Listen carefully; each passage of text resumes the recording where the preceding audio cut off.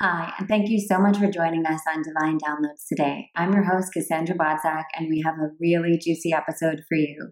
We're celebrating World Refugee Day, and I'm introducing you to one of my clients, Michelle Damasi, who wrote the book Hope, Solidarity, and Death at the Australian Border, which is all about the Christmas Island asylum seekers. And the story that we're going to talk about today is not only raising awareness for the asylum seeking and refugee journey, but also a story of soul calling. And one of the things that I love so much about Michelle and having worked with Michelle is how clear her soul calling is and how she follows it with such lightness, with such faith and leaning on her intuition and her spiritual journey. And so I want you to listen to this podcast with an open ear, both for the juicy lessons that are there for you as you follow the path of your soul's calling, and also to learn more about what's going on with asylum seekers and refugees. So without further ado, let's talk to Michelle.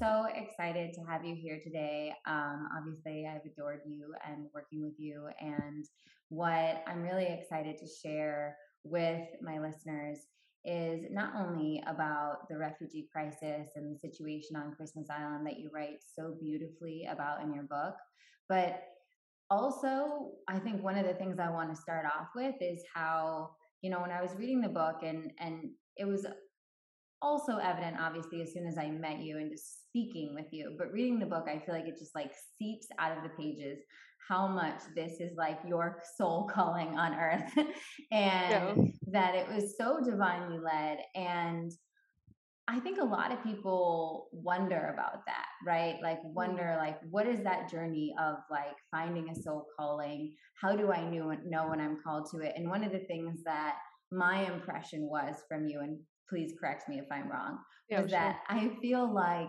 you took to it like a fish to water, right? So tell us a little bit about how did you come to this soul calling around your work with refugees? And I'm really curious, was there any resistance to the calling? Or did you really take to it like the fish to water, like it seems to me? Yeah, thanks, Cass. Well, I would say definitely a fish to water with this.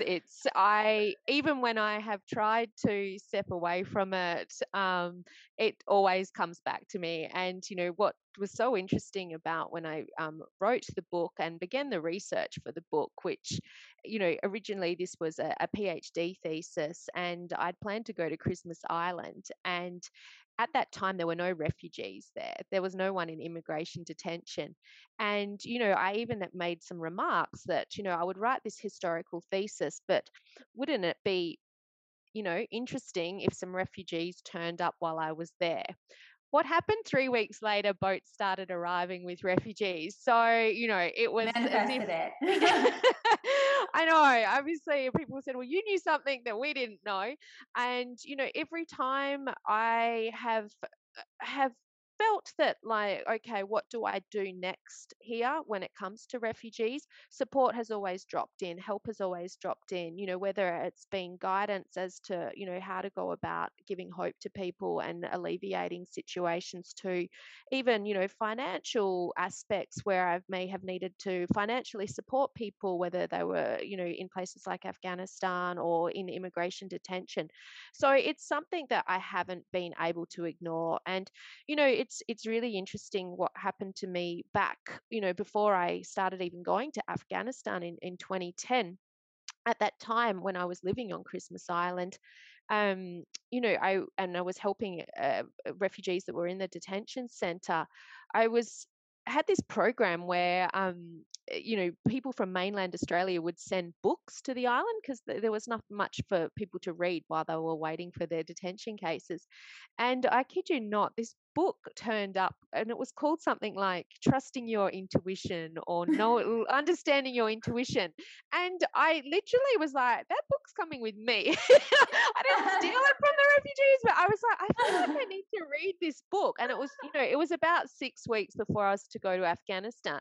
And so I've always said, with my soul journey on that is always being able to listen to my intuition, and particularly being somewhere like Afghanistan, where I didn't speak the language very well. And, I was a female there by herself. I had to often listen to my intuition and understand what was happening. So to answer your question, it's always been this calling, and, just things just continue to happen that, you just And can't make this up. when when was like the first spark of being interested in Christmas Island and the refugee asylum Refugees. seeker? Yeah, yeah. So I originally went to Christmas Island. I think it was back in 2005. Funnily enough, my mother was living there. She'd gone there after my parents had divorced, actually, and so it was quite a far away place for her to go. But I went to visit her, and at that time, I remember going into this little video store. I think they were selling like the old school tapes to watch videos on, and they also had photos being displayed there. And there were these pictures that I saw where there were refugees arriving by boat, and I saw Christmas Island people going out into the water and were saving them, and these, and so that sparked my curiosity. But there's also was another event that was happening at that time, which was the Australian government was building a maximum security immigration detention facility on Christmas Island that was able to house over 1,000 asylum seekers, including women and children, in what was being termed Australia's Guantanamo Bay. So I was able to see that under construction. I was particularly concerned about what this meant for refugees. I had known through, obviously my studies at university that refugees obviously was always suffering things like, post-traumatic stress disorders and a plethora of different issues. And then they were going to be locked up in this big maximum security facility. Now, this was a facility that had electric fences around it. It had down to, it was so well thought out that even hooks on the back of the doors would, if there were too much pressure, would collapse down, so people couldn't hang themselves in these places. So there were baby change tables. So I became really concerned about, okay, I don't know so much about refugees, but ethically and morally this is wrong. So that's where my interest began. And then I continued to complete an honours thesis in Australia, which led to a PhD. And then over that time, I would say there was the interest. I wasn't so actively involved with the refugees, but as I said at the start, people started arriving by boat. And then, at that time, we'd had a change of government in Australia, and the government was claiming that children would no longer be locked up in immigration detention. And what they'd moved them to this smaller facility. And what was problematic for me was that they were saying, well, they're not locked up, but there was padlocks on the doors, and on the front gate there were security guards there, and there was also a playground adjacent that the refugee kids would have to look out to, that couldn't actually Oh, go out and play there. So I was like, you are still locking up kids. The government, though, at that time was somewhat a lot more, I would say they had realized what had happened in the past historically with asylum seekers, that the policies were really brutal and harsh. So there was a softening of policy.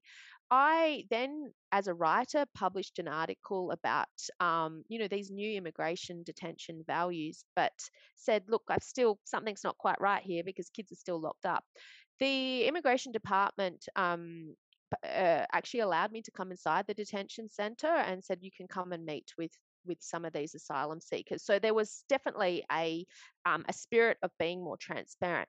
So I went there, and then I hadn't spent any time with refugees. And I said, well, what would you like me to do? How can I help? And they said, we'd really love to learn about Australia.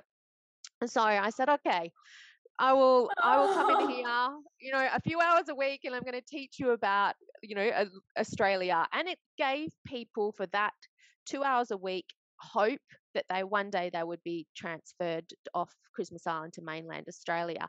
But, it didn't stop there, and, the numbers kept increasing. And then I decided that I needed to establish an NGO to help people on the island. And I needed to connect mainland Australians with these people that were technically out of sight, out of mind, and out of rights. So yeah. what happened was we did something as simple as a letter writing program. So I was matching Australians who wanted to write with asylum seekers in the detention centre. And so people were now writing and sending phone cards and doing all different things like that. And that was one way I could really try to close the gap.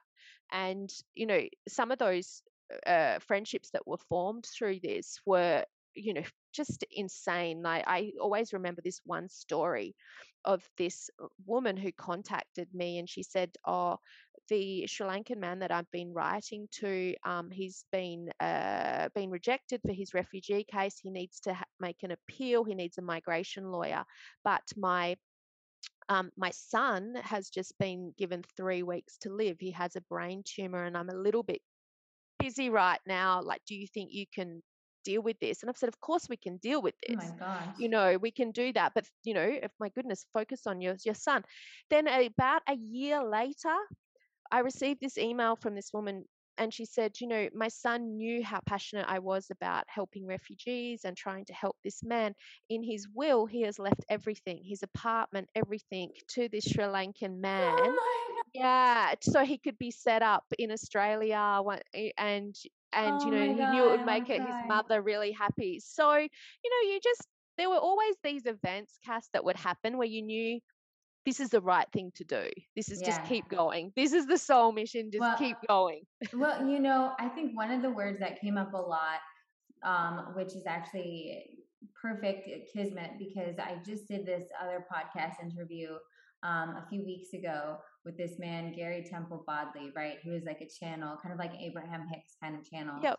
And one of the things he talked about on it is that sometimes we get confused with following our joy, when our joy is actually sometimes like our interest, right? Mm, And you use that word like, I was just interested, right? I yep. was just interested. And I think the thing I love about being quote unquote interested in something is that Mm, it's low pressure, right? yeah, It's exactly. like, oh, I'm interested in this, I want to learn more. I love that, like when you started out, you were like, I don't know, like I feel really interested in learning more about this, and Mm, I don't know a lot about refugees right yep. now, right? And that's Mm, how, no matter what you feel called to do, we all start out.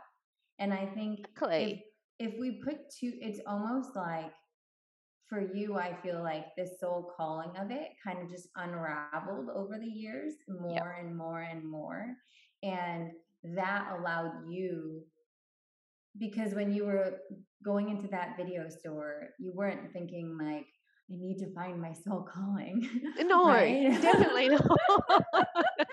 you know? Definitely not. And I think it's just such a beautiful reminder to everyone that we can follow the things that we're interested in, and and just allow them to unfold, and allow ourselves Absolutely. to, it also speaks to that we have a culture right now, I feel, that everything is like, your calling has to be directly related to your professional work, right? Correct. And Yeah.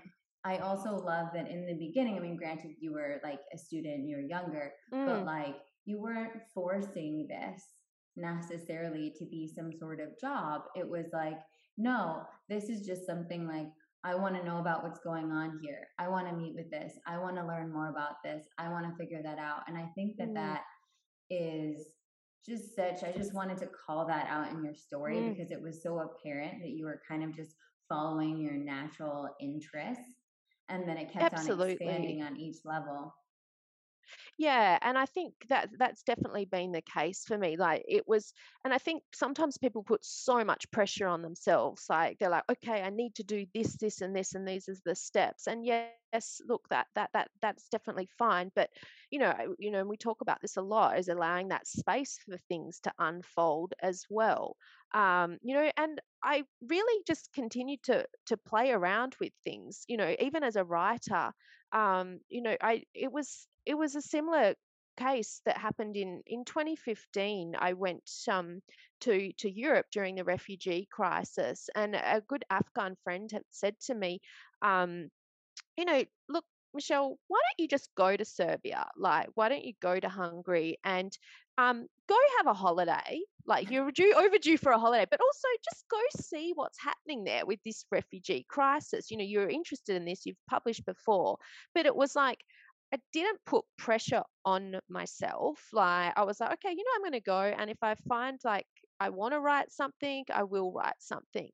And, it all started unfolding, and it was, I still remember clearly, Cass, and feeling like this is a soul mission. I was on the train from Belgrade up to the border of Hungary and Serbia, to a place called Sabotnia, and I was like like the fire in your belly and your soul going, this feels really, really damn good right now. Like, this is where I'm meant to be, and this is what I love doing.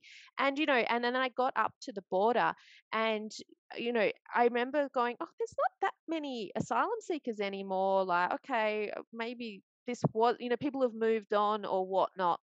And then it was really funny, because then I walked around the train station and I could hear people speaking in Dari or Persian. And it was a group of young Afghan boys who were then, like, had been camping outside the train station. They'd made this makeshift tent and were living in it. And I said, and by that stage I'd learned a little bit of Persian from being in Afghanistan. And I said, oh, spoke a bit. And I said, oh, what are you doing? And I got them to explain to me. And then from that actually formulated the background to one of my favorite pieces I wrote, which was about unaccompanied Afghan kids seeking asylum in Europe. And it just, it gained momentum. And next, like, these kids are giving me their stories. And then, then it even escalated at that time. One of their family members was back in Afghanistan, and the Taliban unfortunately had taken an area in Kunduz province, and the brother is calling me from Afghanistan, and by then I've started to like build in more, like, this is the whole story of this kids seeking asylum. But again, it's that natural exploration where we don't put so much pressure on ourselves, but we feel aligned. Yeah, We feel really aligned. I love Yeah. that. And how long into your journey was that moment? Like, how many years had you been kind of following these interests before you had Oh, that moment where you were like, "Oh I my mean, god." that had gone on for some years. I mean, that was just one example. I mean, another example was, in 2010, when I decided to go to Afghanistan the first time. I mean, that whole story of how I even ended up in Afghanistan was just, it started off. I had one PhD supervisor who was really tough on me, and he said to me, "You know what, Michelle, you'll never be an academic. So I suggest you go do an internship somewhere like the UN," thinking I would go to, Geneva or New York or something. Yeah. And I was like, oh, okay, sure. And then, and then it wasn't like that. I ended up, applying to an organization in Afghanistan. That's where I felt called to go. And so I did do that internship. But the reason I'm telling you the story is what else happened in the lead up before going to Afghanistan was the Australian government had told all the Afghan asylum seekers that the situation in Afghanistan was now safe, and that they would no longer be processing their claims for refugee status for 6 months because there was an improved security situation in Afghanistan. Now, I watched what happened that day when they gave that information to those asylum seekers, and people's faces were so puzzled and were like, how can you say it's safe in Afghanistan? Now, I was planning to go to Afghanistan, but I thought to myself, you know, again, why don't I just see like what I can find out while I'm there? Maybe I can write something. And so what I did do, I did write an article, and it was, I investigated what was happening to the so-called improved security conditions. And, people were showing me Taliban death threat letters. They were telling me different things and whatnot. And, I was able to collate all that information, and I published that article. And, it was told back to me later by Australian immigration officials, migration lawyers, that article was now being used as country information evidence to help Afghans' claims for asylum.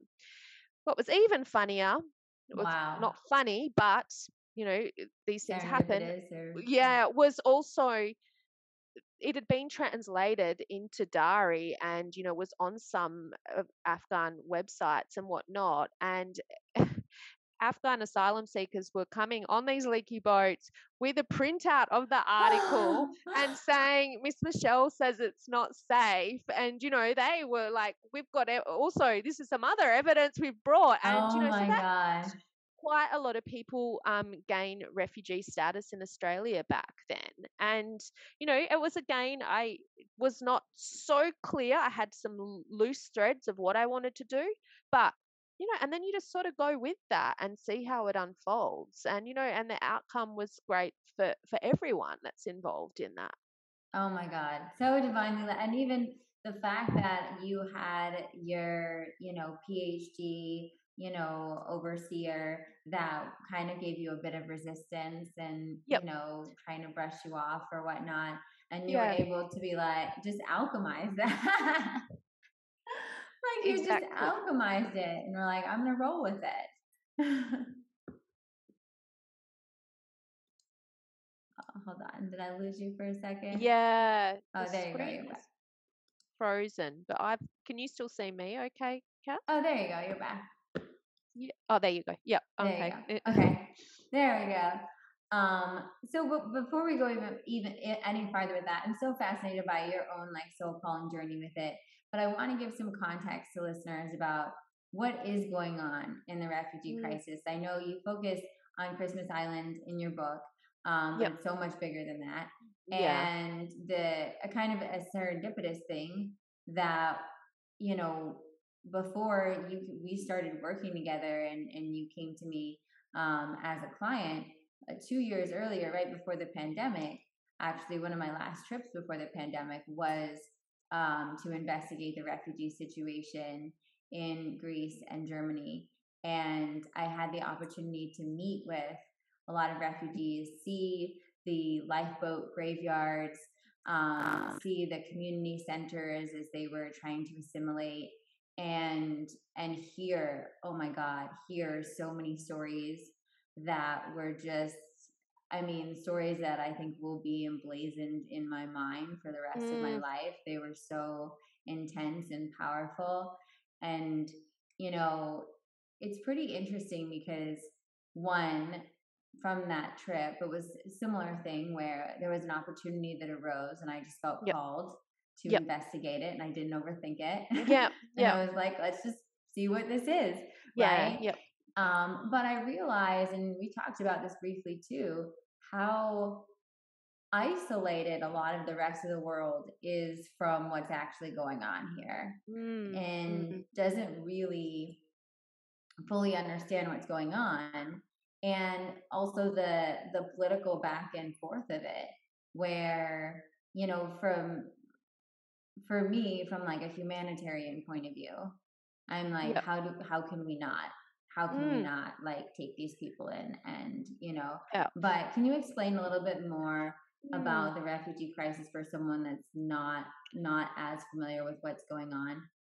Yeah. Well, you make a really good point there as well, Cass, which is, you know, it's about actually being curious about what is happening and asking those questions. So I think that's the first thing. And I think sometimes people think, oh, I can't get involved with this because it's so complicated and it's quite, it's really terrible and I might not be able to get involved, or how would I even get involved? And I think something that, that I quite like that happened on Christmas Island as well, and I write about in the book, is where just normal people take action and it's just normal. People go, okay, well, this is something that's not great, but I want to know more and I want to learn more. So I think that comes back to, we have a number of refugee crises happening around the world at the moment. There's over 20 million refugees globally. There's 4 million asylum seekers, and there's over 40 million internally displaced people. Now, that's a lot of people, and I think that those numbers would be a bit higher now, obviously, with everything that's happened in Ukraine.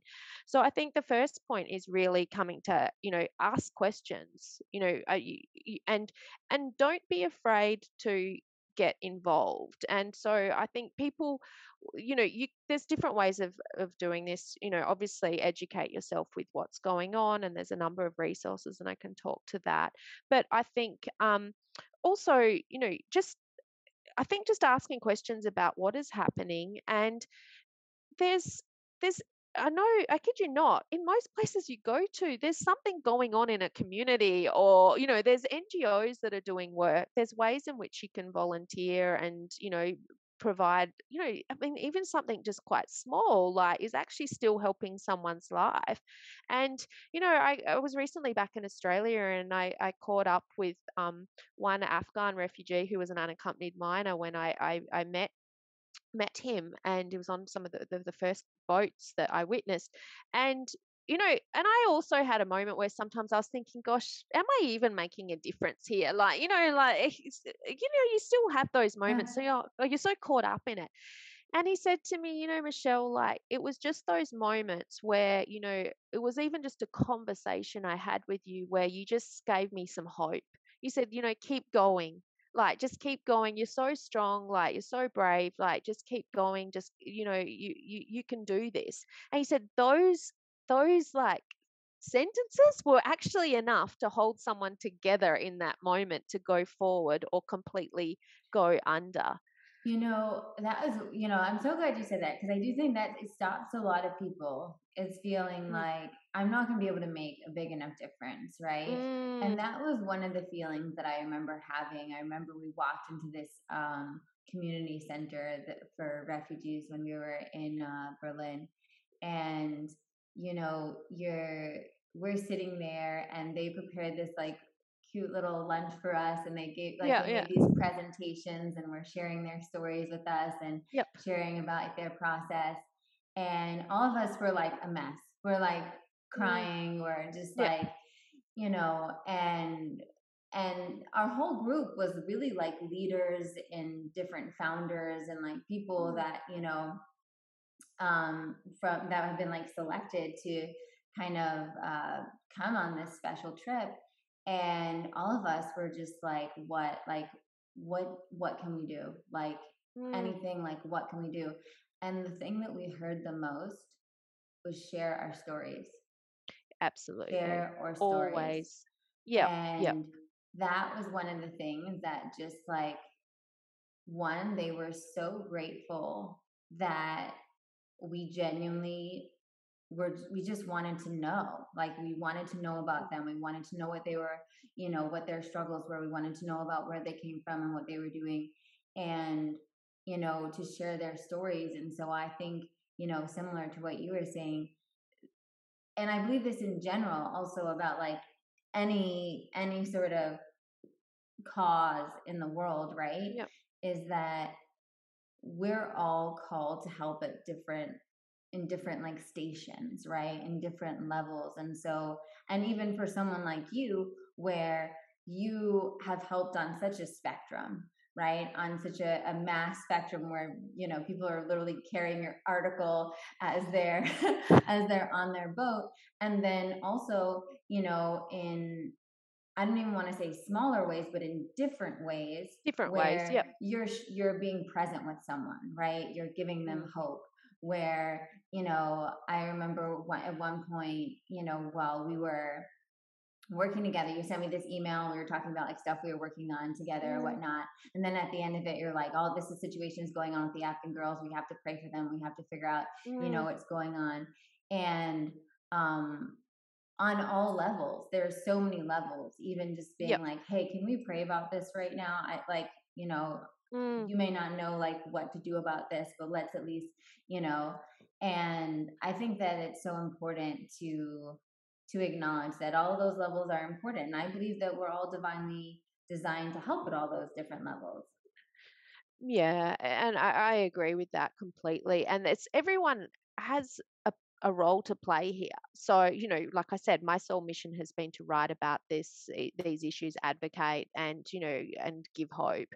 But it's still important. Even the power of prayer in this situation. Like people cannot forget how important that is. And there's been plenty of times where I've really prayed for an outcome for people that are going through something really, really difficult. So, I think for any of your listeners, that are concerned about these issues and feel like, okay, well, I can't get involved like at that level, but never underestimate the power of prayer. I think that is really important. And it's always been said to me, by a lot of refugees, even it's a reverse too, right? So they've said to me, we pray for you, we pray for you and everything you're trying to do to help as well. And it's unfortunate, but when people have told me their stories of boats sinking, on the sea, the one thing that holds people together during that moment is everyone is praying to God, because Yeah. that is what everyone feels is that's all that's left. And we know that, all that is that left is between, Yeah. my relationship and God or the divine or whatnot. And, so I see that happen, and I've seen, this, without glamorizing refugees or whatnot, but I've seen that a lot of times people are really connected to their spirituality through that process. And Yes. yeah, I yeah, want to yeah. talk about this process because Mm, uh, the the journey of a refugee is something that it's truly it's truly a hero's journey. It's truly mm, incredible, and I think so many people um, don't even realize one. So let's go from like the whole process, because this is one of the mm, things that was honestly the most like inspiring and mind blowing to me when I learned about it. yep, Was about one, the situations that first cause, I think, one of the biggest misconceptions about refugees that lead to some of the kind of like negative policy enforcement, I'm going to call it, my yep, opinion, negative, mm, um, mm, is people thinking that, oh, these are just people from another country that are trying to like mooch on another country, right? When in reality, when you think about how the lengths, like when and I want you talk about this on Christmas Island, but my point of reference obviously is Turkey to Lesbos. And there's like this like little this strain of water that they have to go yep, across, and the Greek government can't help them, right? They have to make it across, and then once they land on the island, then they can help them with some law they have or whatnot. It's yep, awful. um, and you realize that these people are risking their lives. They risk their families' lives. They leave full lives. Like I remember mm, speaking to a man that had left Afghanistan, and he was telling us, he was like, I was like upper middle class, like I had like a nice house, I had a good mm, job, I had, nice cars, like we had like a this life, and then like the government, I think, put a bounty on his head, and he had to leave, and he had to like sneak out to protect his family, and then mm, establish himself in like this new place so that then he could try to bring, right? And you don't even, I mean, I have stories that are far even worse than that, that I don't even know if I want to say because they're so graphic in the violence of why people had to flee their country. And um and then this journey that they take, and then the assimilation and the humbleness of really trying, like you were saying, like, and that just resonated so much with what I also experienced, where they get there and they're like, we want to learn about Australia. Right? Like they yeah. genuinely, it's just like it blows your mind. So can you break it down a little bit, why these refugees are moving? I know there's a multitude of reasons, but kind of the general reasons, and then the process. Because when I learned about like how dangerous just the whole process, and you talk about in the book too with like smugglers, and Mm. it's not a journey anyone would go on flippantly. Exactly. And I think that's the question, you have to ask yourselves, why are people risking their lives? People know the risks. For example, if I use seeking asylum and going by a boat, like what you've witnessed in Greece, and what I've seen on Christmas Island and on Lampedusa off Sicily, the first question is, why are people risking their lives to get on this boat? And I can tell you, every asylum seeker knows that the stakes of dying are extremely high. That people know that is already a calculated risk. But as it's always been said to me by most asylum seekers, I would rather risk my life trying and dying than not trying at all.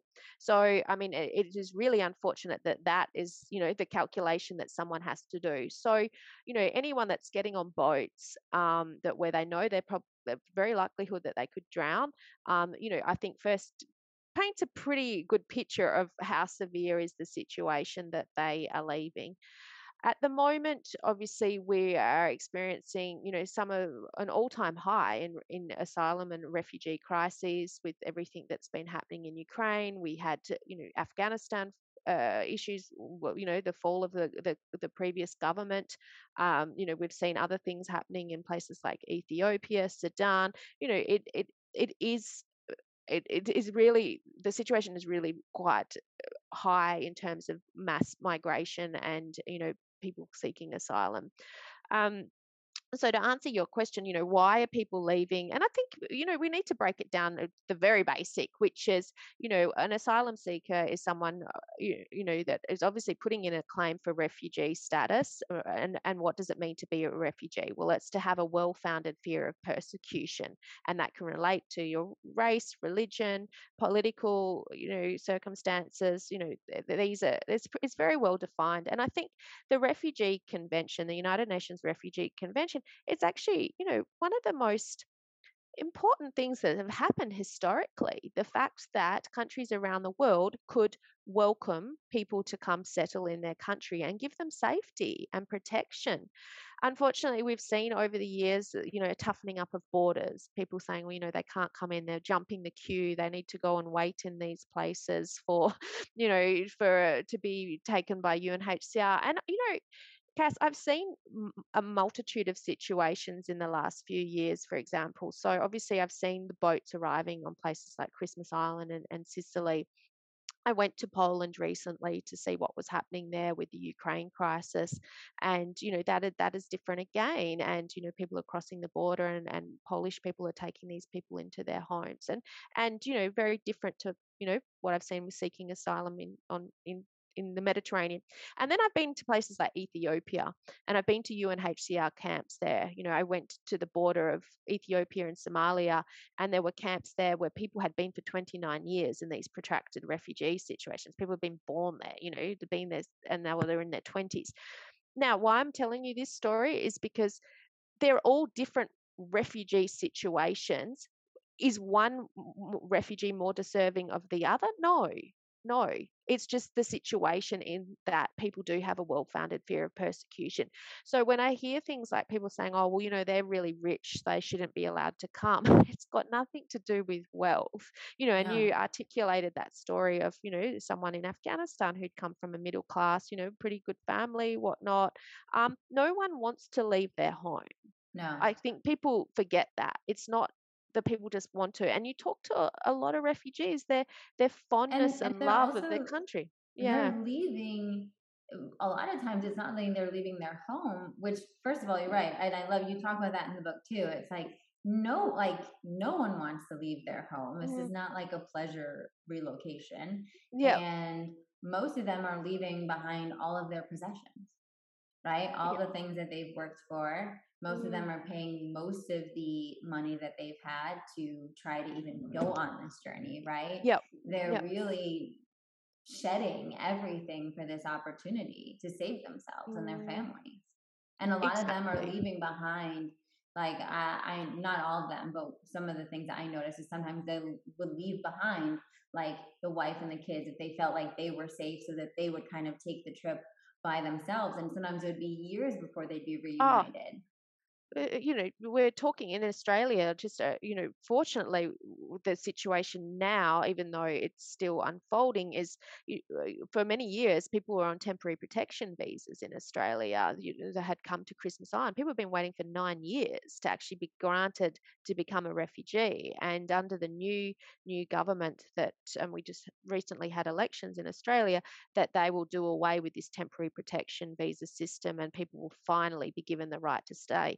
And I always saw some things, through social media and whatnot, during COVID, where people were saying, "Oh, I haven't seen my family for a year" or whatnot. And then, some refugee advocates were like, "Well, what about some of these refugees? They haven't seen their family for 10 years, Yeah. 12 years, and so people are leaving this behind. And I saw it a lot with unaccompanied minors, particularly boys, Afghan boys, back previously they were, obviously they had to leave, and they were seen as fighting age by the Taliban when we saw those migration flows. And they were leaving behind all of their family members, but their family would say, okay, I'm going to send my son abroad. This is the best thing I can do for his future, and maybe one day he will be reunited with us. Yeah. And so once someone makes the tough decision that they have to flee, that they're no longer safe in their Mm. home, how does that process begin? Can you walk us through? I know it's Yeah, different for, each I'm sure it's country. different for each country, but because I just want to illustrate just Mm. exactly how wild this is. This is Yeah. not like, oh, I'm gonna go get on a bus. This is not No. like, oh, I'm gonna, this is something that has to be like, it's a very, kind of undercover process. Yeah, and I think that one of the most difficult situations for people is that they they also don't, there's no time frames around this. So people, depending on which country they've gone to, they may put a claim for asylum depending on, what country they've gone to, or if they're in bordering countries at the moment, like places like Pakistan, next to Afghanistan, they're going to UNHCR and registering. But I'm just receiving reports at the moment, since everything that happened in Afghanistan, and Pakistan has housed many Afghan asylum seekers, refugees, in the millions. Currently the situation there is, people are not even. UNHCR hasn't even registered their cases yet. We know this event happened last year in August, and that's, people, they're not even in the so-called queue to even wait at the moment. There's been protests in Pakistan because by Afghans saying, "Well, look, can we at least register our case? How is someone like the US or UK to take us? We're not even registered in the system yet." And Yeah. that's by no fault of UNHCR's either. They do great work, and I'm not being critical of that. But I'm just showing that this is a really complex situation, where people don't know what the future, is going to reveal to them. So people could be in, these systems for years and years and years. Or they can be caught up in bureaucratic red tape in other Western contexts. I find happens a lot where they just cannot get an answer on their case. Yeah. And, even so that there's like the physical risk of actually the traveling, right? Most of them are traveling on these like lifeboats. I remember one of the like we saw this like they called it the lifeboat graveyard in Lesbos of like Mm, after everybody came and then they leave their lifeboats and their life jackets and stuff. These are not like these are like very modest like rubber boats, yep. right? Yep. These are and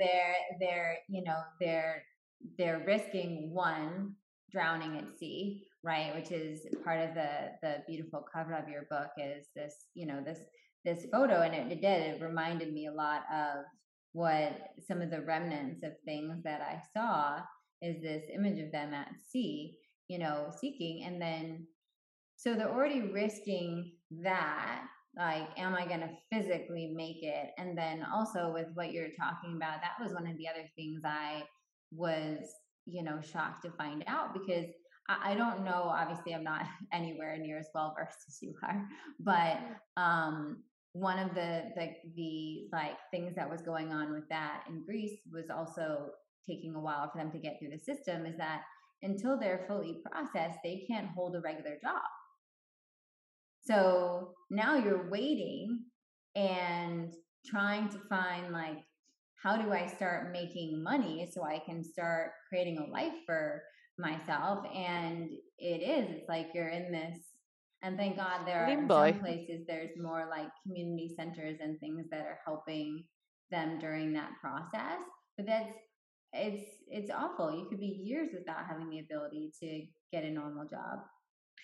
Absolutely. And that's it. I mean, it's people, their livelihoods are being taken away on so many different levels from, leaving their homelands to being stuck in, this system of, claiming refugee status and then being processed and not necessarily having a means to an income.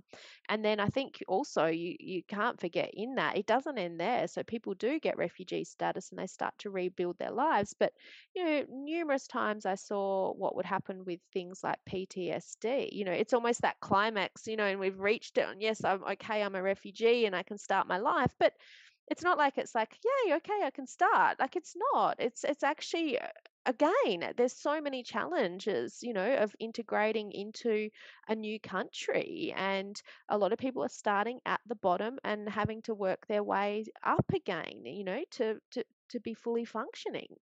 Yeah, absolutely. The psychological aspect of it is huge.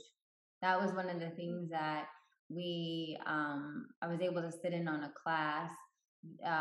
The people that are, I guess I'm going to call them the rescue team, right? Yep. When the refugees come up on shore, that kind of are able to kind of greet them. There's a very specific kind of method of how you greet them and kind of hold space for them and find out what they need. Dealing with the fact that it's such a delicate mental moment, right? And that journey alone is so traumatic Mm, that being able to gently, help them process it and, mm, be there in a way that you can hear them and hear what they need, but not be too affronting when they're in such a I mean, it is it's a whole thing when you think of, it really puts in perspective, which I think is, really important. It really puts in perspective when you see what these people are willing to go through, the journey that they embark on, the resiliency in their spirit, the, you know, humbleness that they have to start over again, and this this survivor, human spirit inside of you. um it just shows you that, we are far more capable than we even access on a regular basis. yeah, I do agree with that. And people have always said like, why would you want to work in an area that's so miserable and sad? And why get involved with that? And I said, well, one, how can I not get involved in this? And two, it's if I've learned anything about, human resilience and the human spirit, I always said this is such a privilege for me to be able to work with these people, to have met these people, to have heard their stories, that I've actually been able to play a role in their lives in some way, and they've played a role in mine. And, I think, you've got to remember there's a two-way process here as well. It's that, it's through that giving and receiving, and that there's this connection that is born between us. And I think that just comes back to innately we are human beings who are all connected in some way or shape or form. And I think, that's something, the advice I would offer to people. How can you find some connection with refugees? How can you do that? And I mean, look, there's plenty of organizations people can, go and volunteer at, for example, or, find ways to support. Um, like I said, like what happened with that letter writing program. Those people that were all writing to the people in immigration detention. I mean, they were just average people who just thought, this is maybe something I should do. So Yep. I think when people get, a little hunch or a little gut feeling or something, oh, maybe I'd like to do that, go for it. You just don't know what can come out of it. and and also just that the fact that like having that, like you said, that like one, all relationships are learning experiences, Yeah. right, for both parties. And I think having that, I've heard a lot of stories of how having just those few kind of connections to people on the outside made all the difference in having an advocate in the process. And so many of these people, all of these people, could use an advocate in their process, right? Could use someone on the other side that, you know, that could be a stand for them, right? Whether Mm, it's emotionally through supporting them in the letters, or it's like in that, that man's case from Sri Lanka, of really mm, having someone that cares enough to say, you know what, okay, I'm dealing with some awful, the passing of my son right now, but you know what, I'm going to make sure, I'm not going to let this fall under the rug. I'm going to make mm. sure someone else knows about this. Someone's taking care, someone's paying attention to what's going on with this man.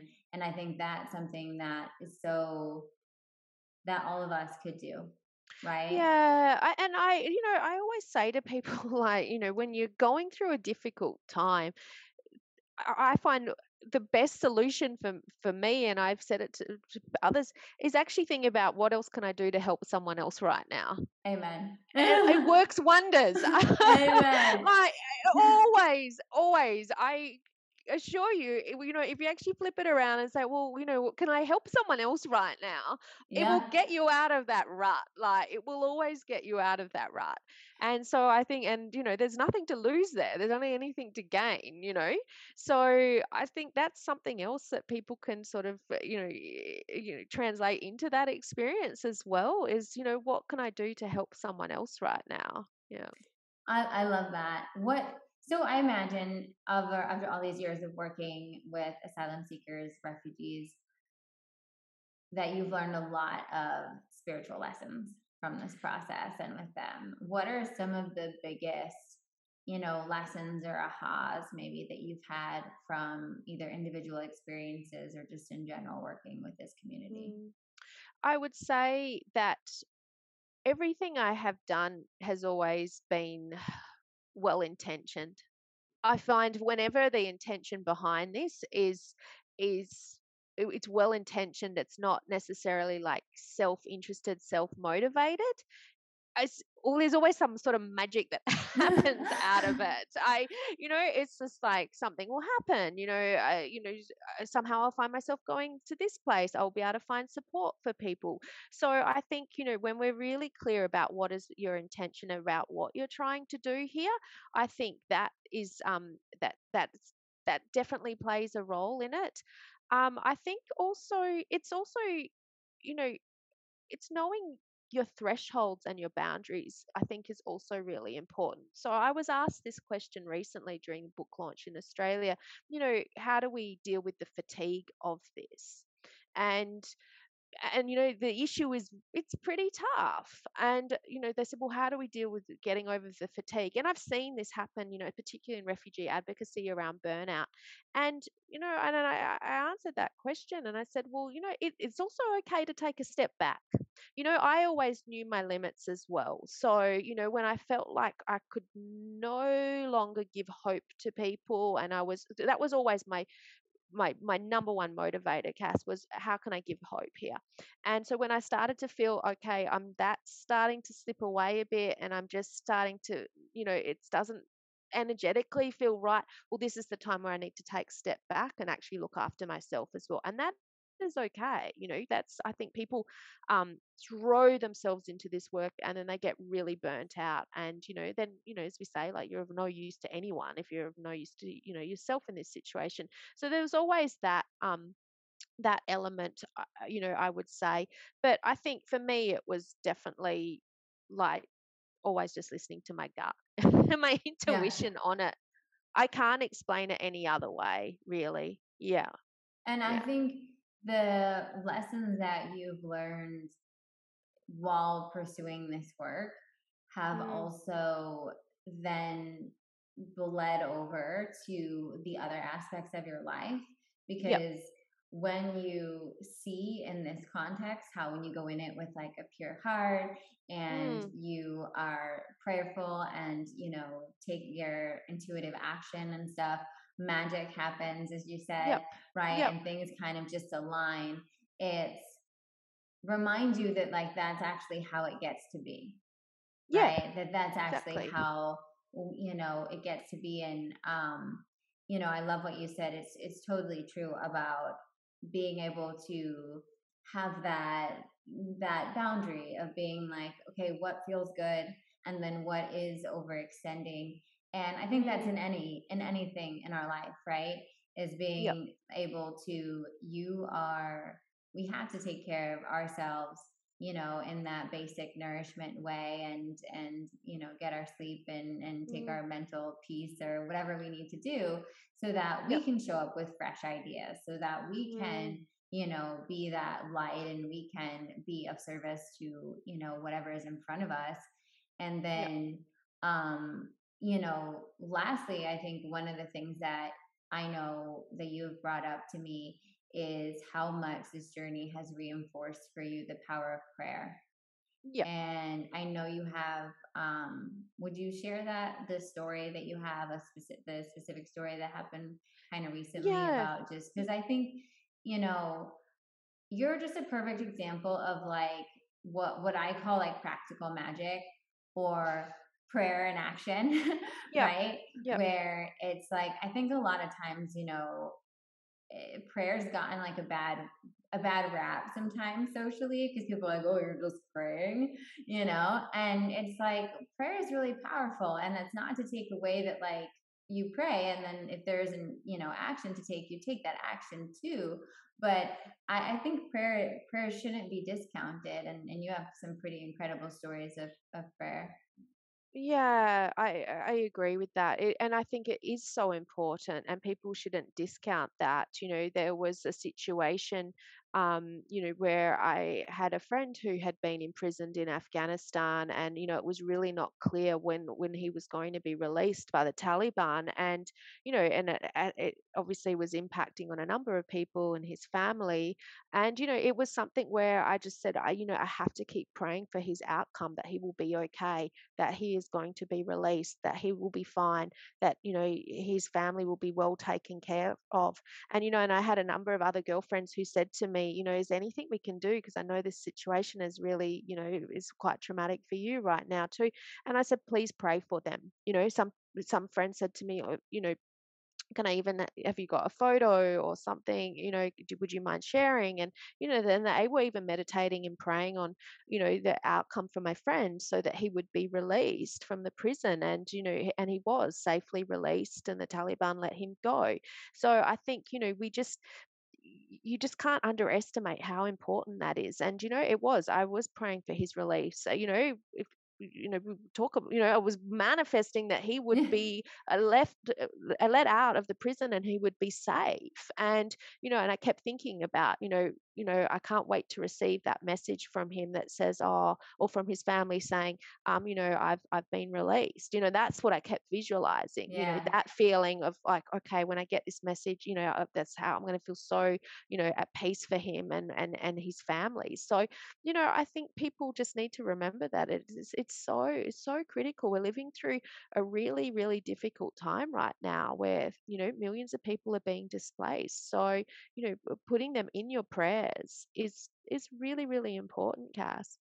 Yeah, it's bringing that awareness. And I think, the thing about prayer is that, one, I firmly believe that it works, and that we're sending unseen forces to aid. Mm, And also, it brings that awareness in our energy field, right? So that when we're praying, whatever we're praying for, whatever we're holding space for, just like in anything that we're manifesting, right? yep. It's like you create that.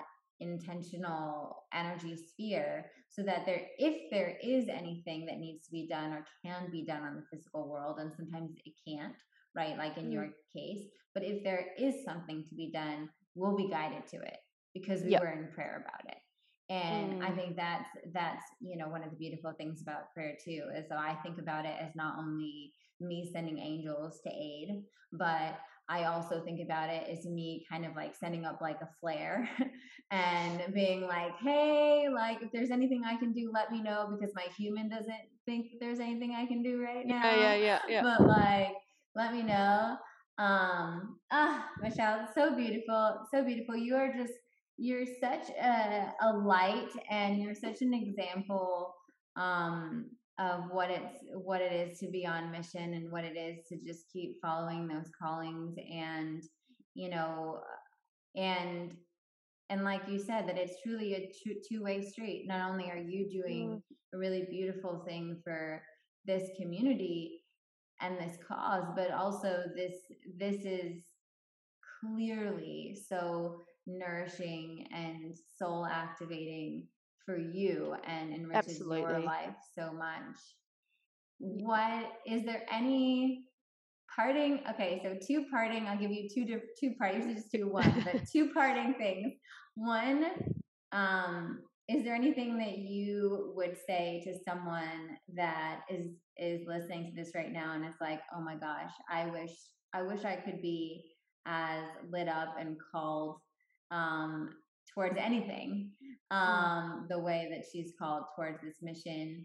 What would you say to them? And then, secondly, what, as people leave this podcast and we're posting it on World Refugee Day, what what was your hope that people leave with, whether it's knowing, whether it's actions they can take? So, Yeah, okay. So the first question that you asked about, with the first part, what should people, if they, how to deal with the calling part, I think, have some fun with it. Don't put so much pressure on yourself. So, if there is that, little feeling, and that sometimes they're not so little, they become big things, that, oh, maybe I know about that organization in my community that is, helping newly arrived refugees settle in, and I'm kind of curious about that. Go check it out. Like, you don't have to say, "Oh my God, I'm going to hear all these terrible stories and I don't know what I'm," like, just go check it out. Like, just play with that and see how you feel with this. And then the second part, that you've asked me is, what the key takeaway. I think, well, two things for me on that.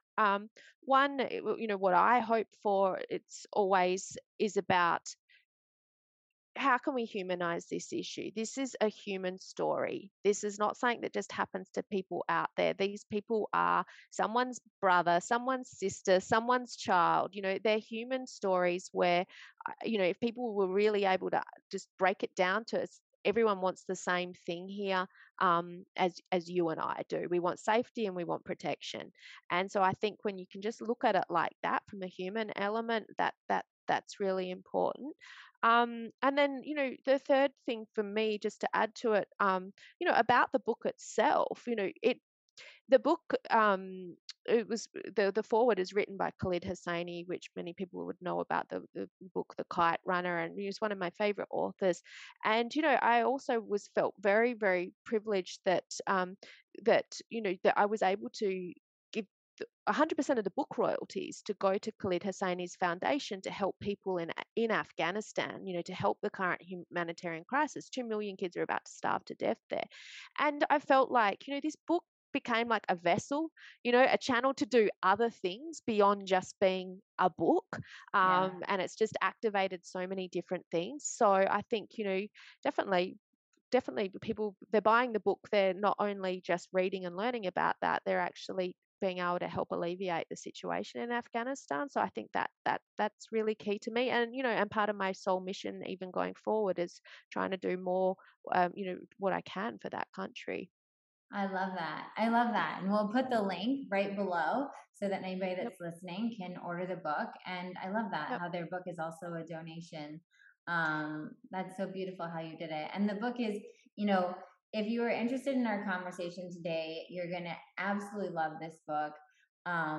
It really goes through not only the history of Christmas Island, but it goes through, Michelle's involvement in it and the journey of refugees. And you just learn so much. I mean, this is a great place to start. If you're interested and you're like, okay, I just want to learn a lot about like what is going on, because even though the book really focuses on the situation in Christmas Island, it is just such an example of what's going on in different places too. And you really get to see the dynamic between the asylum seekers and the locals, and it's really beautiful, and it's very thorough around.